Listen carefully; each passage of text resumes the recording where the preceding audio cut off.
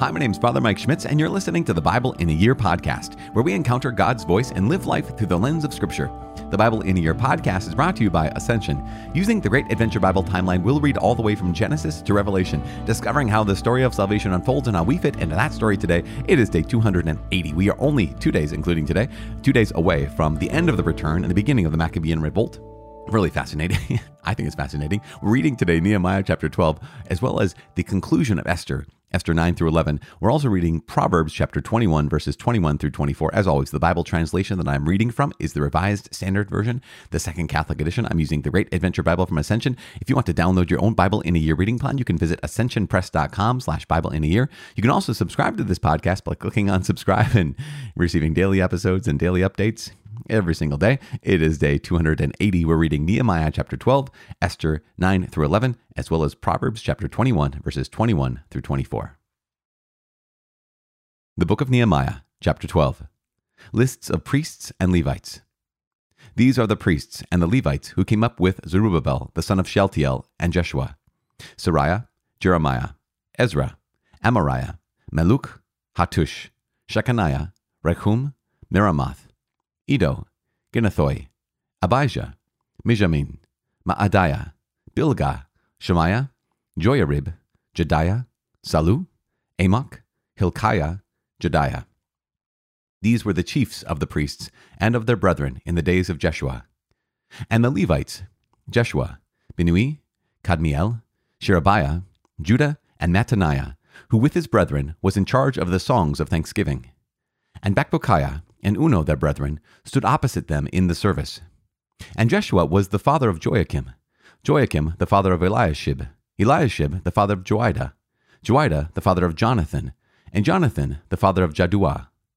And in the days of Joachim were priests, heads of fathers' houses, of Sariah, Moriah, of Jeremiah, Hananiah, of Ezra, Meshullam, of Amariah, Jehohanan, of Malukai, Jonathan, of Shebaniah, Joseph, of Harim, Adnah, of Marioth, Helkai, of Iddo, Zechariah, of Ginnathon, Meshullam, of Abijah, Zikri, of Miniamin, of Modiah, Piltai, of Bilgah, Shammua, of Shemaiah, Jehonathan, of Joiarib, Mattanai, of Jediah, Uzi, of Salai, Kalai, of Amok, Eber, of Hilkiah, Hashabiah, of Jediah, Nethanel. As for the Levites, in the days of Eliashib, Joiada, Johanan, and Jaddua, there were recorded the heads of fathers' houses. Also the priests until the reign of Darius the Persian. The sons of Levi, heads of fathers' houses, were written in the book of the Chronicles until the days of Johanan, the son of Eliashib. And the chiefs of the Levites: Hashabiah, Sherebiah, and Jeshua, the son of Kadmiel, with their brethren over against them, to praise and to give thanks, according to the commandment of David the man of God, watch corresponding to watch. Mattaniah, Bakbukiah, Obadiah, Meshullam, Talmon, and Akub were gatekeepers standing guard at the storehouses of the gates. These were in the days of Joachim, the son of Jeshua, son of Josadak, and in the days of Nehemiah the governor, and of Ezra the priest, the scribe. Dedication of the wall of Jerusalem. And at the dedication of the wall of Jerusalem, they sought the Levites in all their places to bring them to Jerusalem to celebrate the dedication with gladness, with thanksgivings, and with singing, with cymbals, harps, and lyres. And the sons of the singers gathered together from the circuit round Jerusalem, and from the villages of the Netophathites, also from Beth Gilgal, and from the region of Geba and Asmaveth. For the singers had built for themselves villages around Jerusalem. And the priests and the Levites purified themselves, and they purified the people, and the gates, and the wall.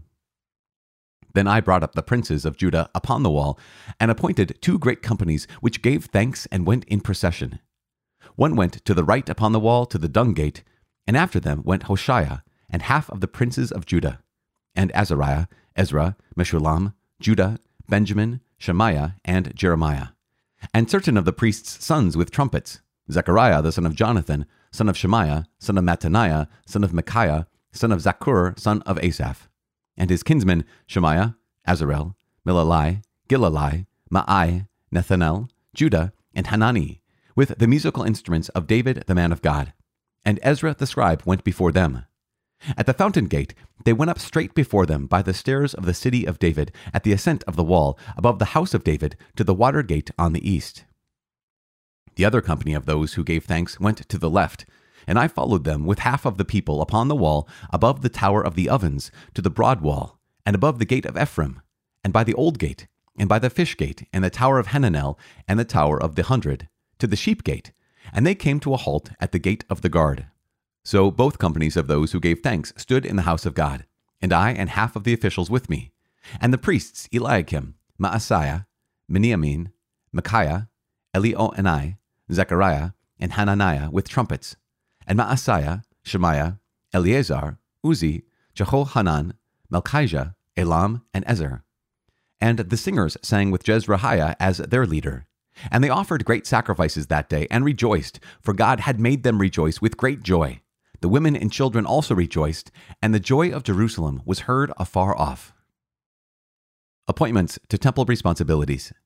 On that day men were appointed over the chambers for the stores, the contributions, the first fruits, and the tithes, to gather into them the portions required by the law for the priests and for the Levites according to the fields of the towns. For Judah rejoiced over the priests and the Levites who ministered. And they performed the service of their God and the service of purification, as did the singers and the gatekeepers, according to the command of David and his son Solomon. For in the days of David and Asaph of old, there was a chief of the singers, and there were songs of praise and thanksgiving to God. And all Israel, in the days of Zerubbabel and in the days of Nehemiah, gave the daily portions for the singers and the gatekeepers. And they set apart that which was for the Levites, and the Levites set apart that which was for the sons of Aaron. The Book of Esther, Chapter 9. The destruction of the enemies of the Jews. Now, in the 12th month, which is the month of Adar, on the 13th day of the same, when the king's command and edict were about to be executed, on the very day when the enemies of the Jews hoped to get mastery over them, but which had been changed to a day when the Jews should get mastery over their foes, the Jews gathered in their cities throughout all the provinces of King Ahasuerus to lay hands on such as sought their hurt. And no one could make a stand against them, for the fear of them had fallen upon all peoples. All the princes of the provinces and the satraps and the governors and the royal officials also helped the Jews, for the fear of Mordecai had fallen upon them.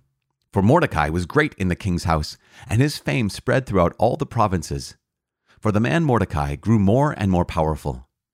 So the Jews struck all their enemies with the sword, slaughtering and destroying them, and did as they pleased to those who hated them. In Susa, the capital itself, the Jews slew and destroyed 500 men, and also slew Parshandatha, and Delphon, and Azpatha, and Poratha, and Adalia, and Aridatha, and Parmashta, and Arisai, and Aridai, and Vaizatha, the 10 sons of Haman, the son of Hamadatha, the enemy of the Jews. But they laid no hand on the plunder. That very day, the number of those slain in Susa, the capital, was reported to the king, and the king said to Queen Esther, "In Susa, the capital, the Jews have slain 500 men, and also the 10 sons of Haman. What then have they done in the rest of the king's provinces? Now, what is your petition? It shall be granted you. And what further is your request? It shall be fulfilled."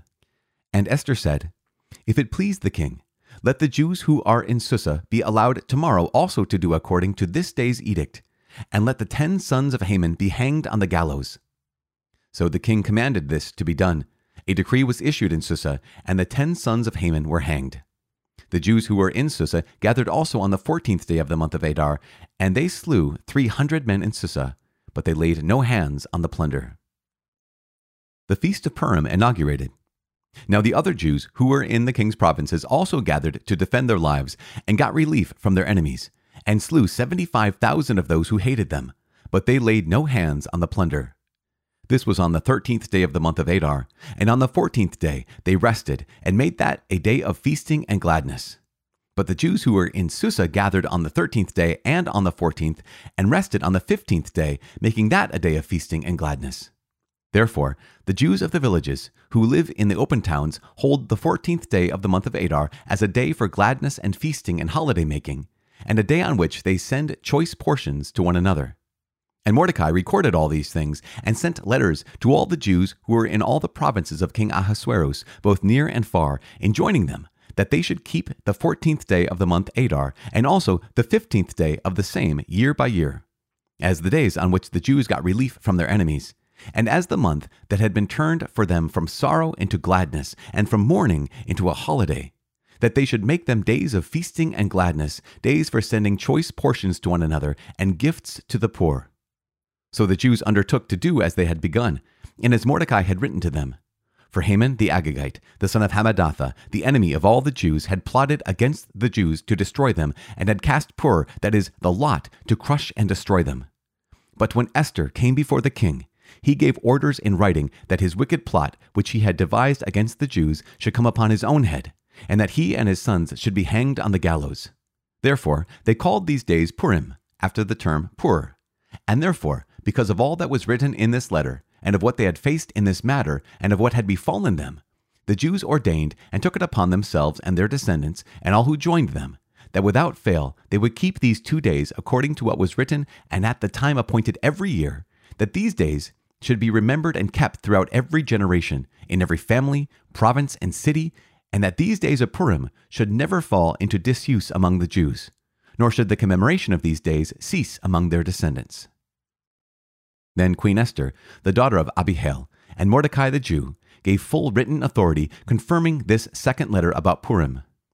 Letters were sent to all the Jews to the 127 provinces of the kingdom of Ahasuerus in words of peace and truth, that these days of Purim should be observed at their appointed seasons, as Mordecai the Jew and Queen Esther enjoined upon the Jews, and as they had laid down for themselves and for their descendants, with regard to their fasts and their lamenting. The command of Queen Esther fixed these practices of Purim, and it was recorded in writing. Chapter 10. Mordecai's dream fulfilled. King Ahasuerus laid tribute on the land and on the coastlands of the sea, and all the acts of his power and might, and the full account of the high honor of Mordecai to which the king advanced him, are they not written in the book of Chronicles of the kings of Media and Persia? For Mordecai the Jew was next in rank to King Ahasuerus, and he was great among the Jews and popular with the multitude of his brethren, for he sought the welfare of his people and spoke peace to all his people. Chapter 10.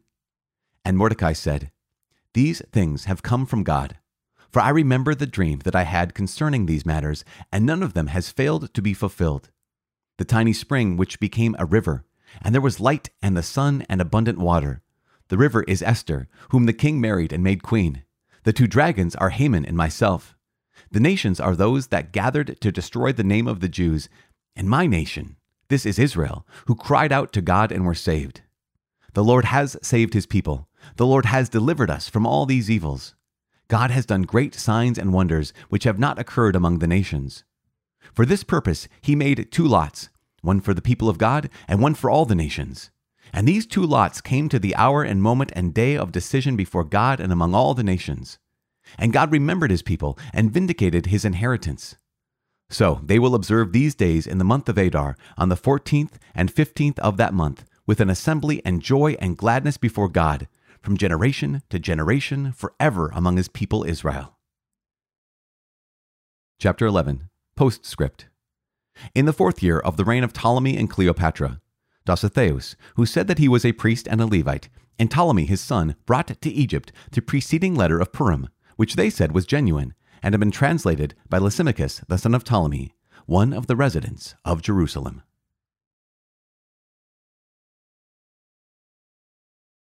The Book of Proverbs, chapter 21, verses 21 through 24.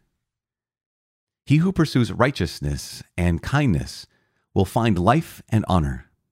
A wise man scales the city of the mighty and brings down the stronghold in which they trust. He who keeps his mouth and his tongue keeps himself out of trouble. Scoffer is the name of the proud, haughty man who acts with arrogant pride.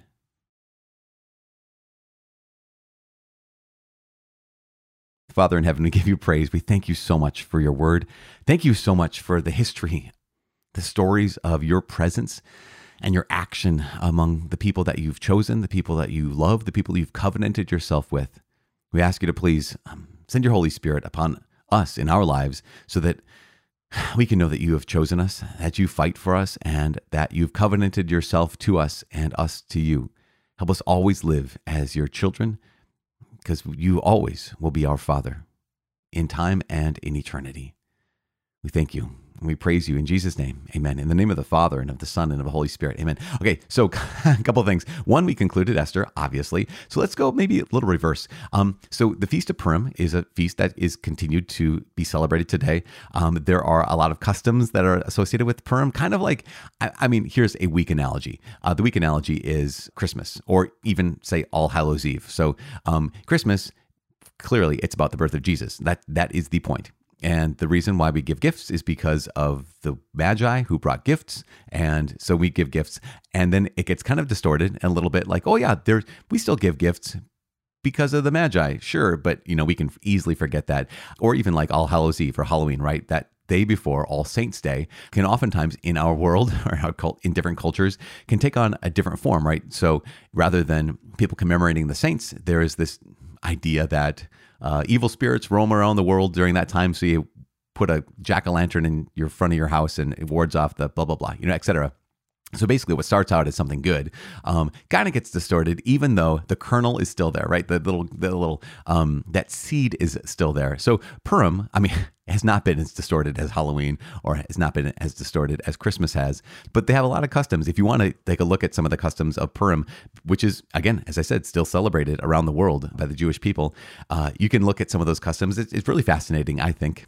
Anyways, that's all I'm going to say about that, other than the fact that, gosh, you can imagine the number of Jewish people who would have commemorated, who would look to the book of Esther, especially throughout the course of the last 2,000 years. This is, 500 years plus or so, give or take, before the time of Jesus.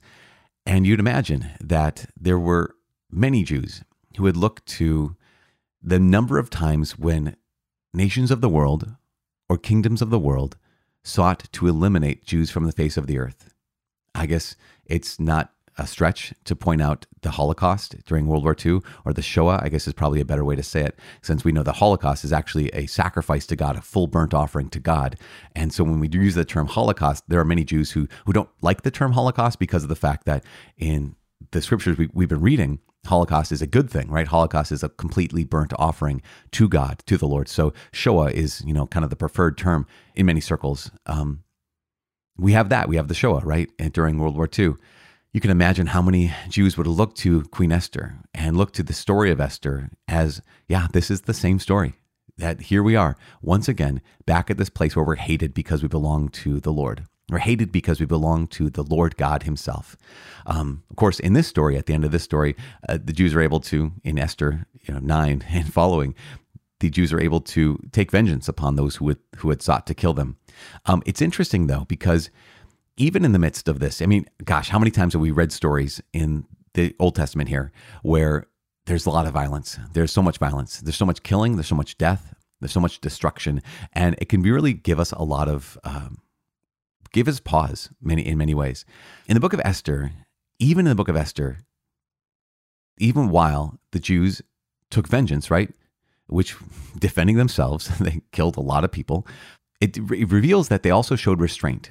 Let me say that. It says a couple times that, yep, they slew 300 men in Susa. They slew 500 men the day before, and then 75,000, I believe, around the surrounding villages. But they took no plunder. Yep, they were willing to kill those who were seeking to kill their lives, to end their lives, but they didn't plunder them. And that reveals something very core. And that core thing is, here is the self-defense of the Jews on this, what has now come the Feast of Purim. But they didn't go beyond merely defending themselves. They didn't go beyond merely taking vengeance or establishing justice, essentially, fighting back. They didn't also plunder those that they killed. And I think that in a broken story, in a broken world, that shows a ray of hope, right? It shows a ray of justice. It shows a ray of mercy even. Because they were given permission to plunder, but they didn't. And I think that's significant. Let's go back to Nehemiah and Esther, both of the stories, because we're coming to an end to Nehemiah. Tomorrow is the end of Nehemiah. We'll also read the prophet Malachi tomorrow, or Malachi is how many people say that. I'm going to say Malachi, though, because that's the one I'm familiar with.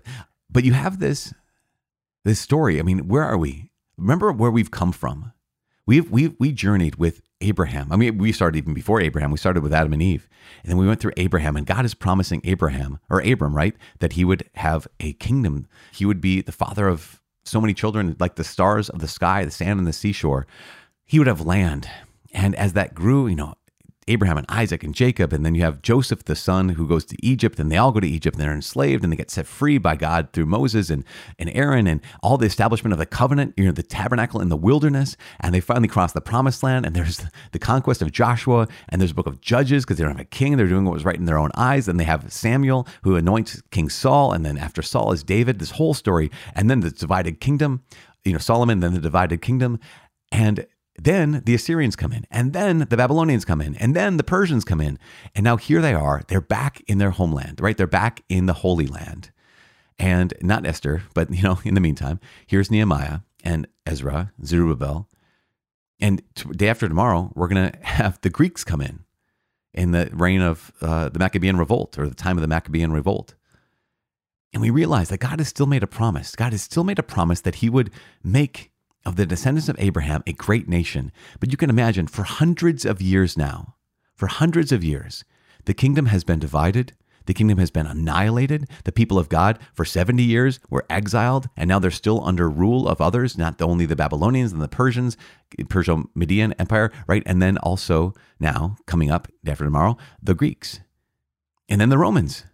And you think, God, how are you going to set them free? How are you going to fulfill these promises that you made to Abraham and to Isaac and to Jacob? You can imagine the waiting, and how the waiting would be so difficult. Because how are you going to do it, God? How in the world are you going to do this? How are you going to make things right? How in the world are you going to bring the kingdom to this earth? And, we know the end. We know the answer. But it's so good for us in this moment to pause and to realize, here's how far we've come for the last 280 days. But here's how far the Jewish people have come for hundreds and hundreds, almost by this point, 2,000 years. And waiting and trusting and walking and working and worshiping and doing this all in faith, not knowing how God is going to do it, but knowing that God is going to do it. That's so important for us, because in our lives, we don't know how God is going to be with us. We don't know how God is going to redeem us. We don't know how God is going to save us, but we know that he is. We know that he is going to save us. He is going to redeem us. He is going to fight for us. And we have faith because of our ancestors, our forefathers, because we've been, as Christians, been grafted onto the tree of the people of the covenant, the Jewish people. And so we know that God has been faithful to them, and he is faithful. And he will be faithful to us as well. In the meantime, we pray he's still faithful right now in the meantime, but we pray for each other. I'm praying for you. Please pray for me. My name is Father Mike. I cannot wait to see you tomorrow. God bless.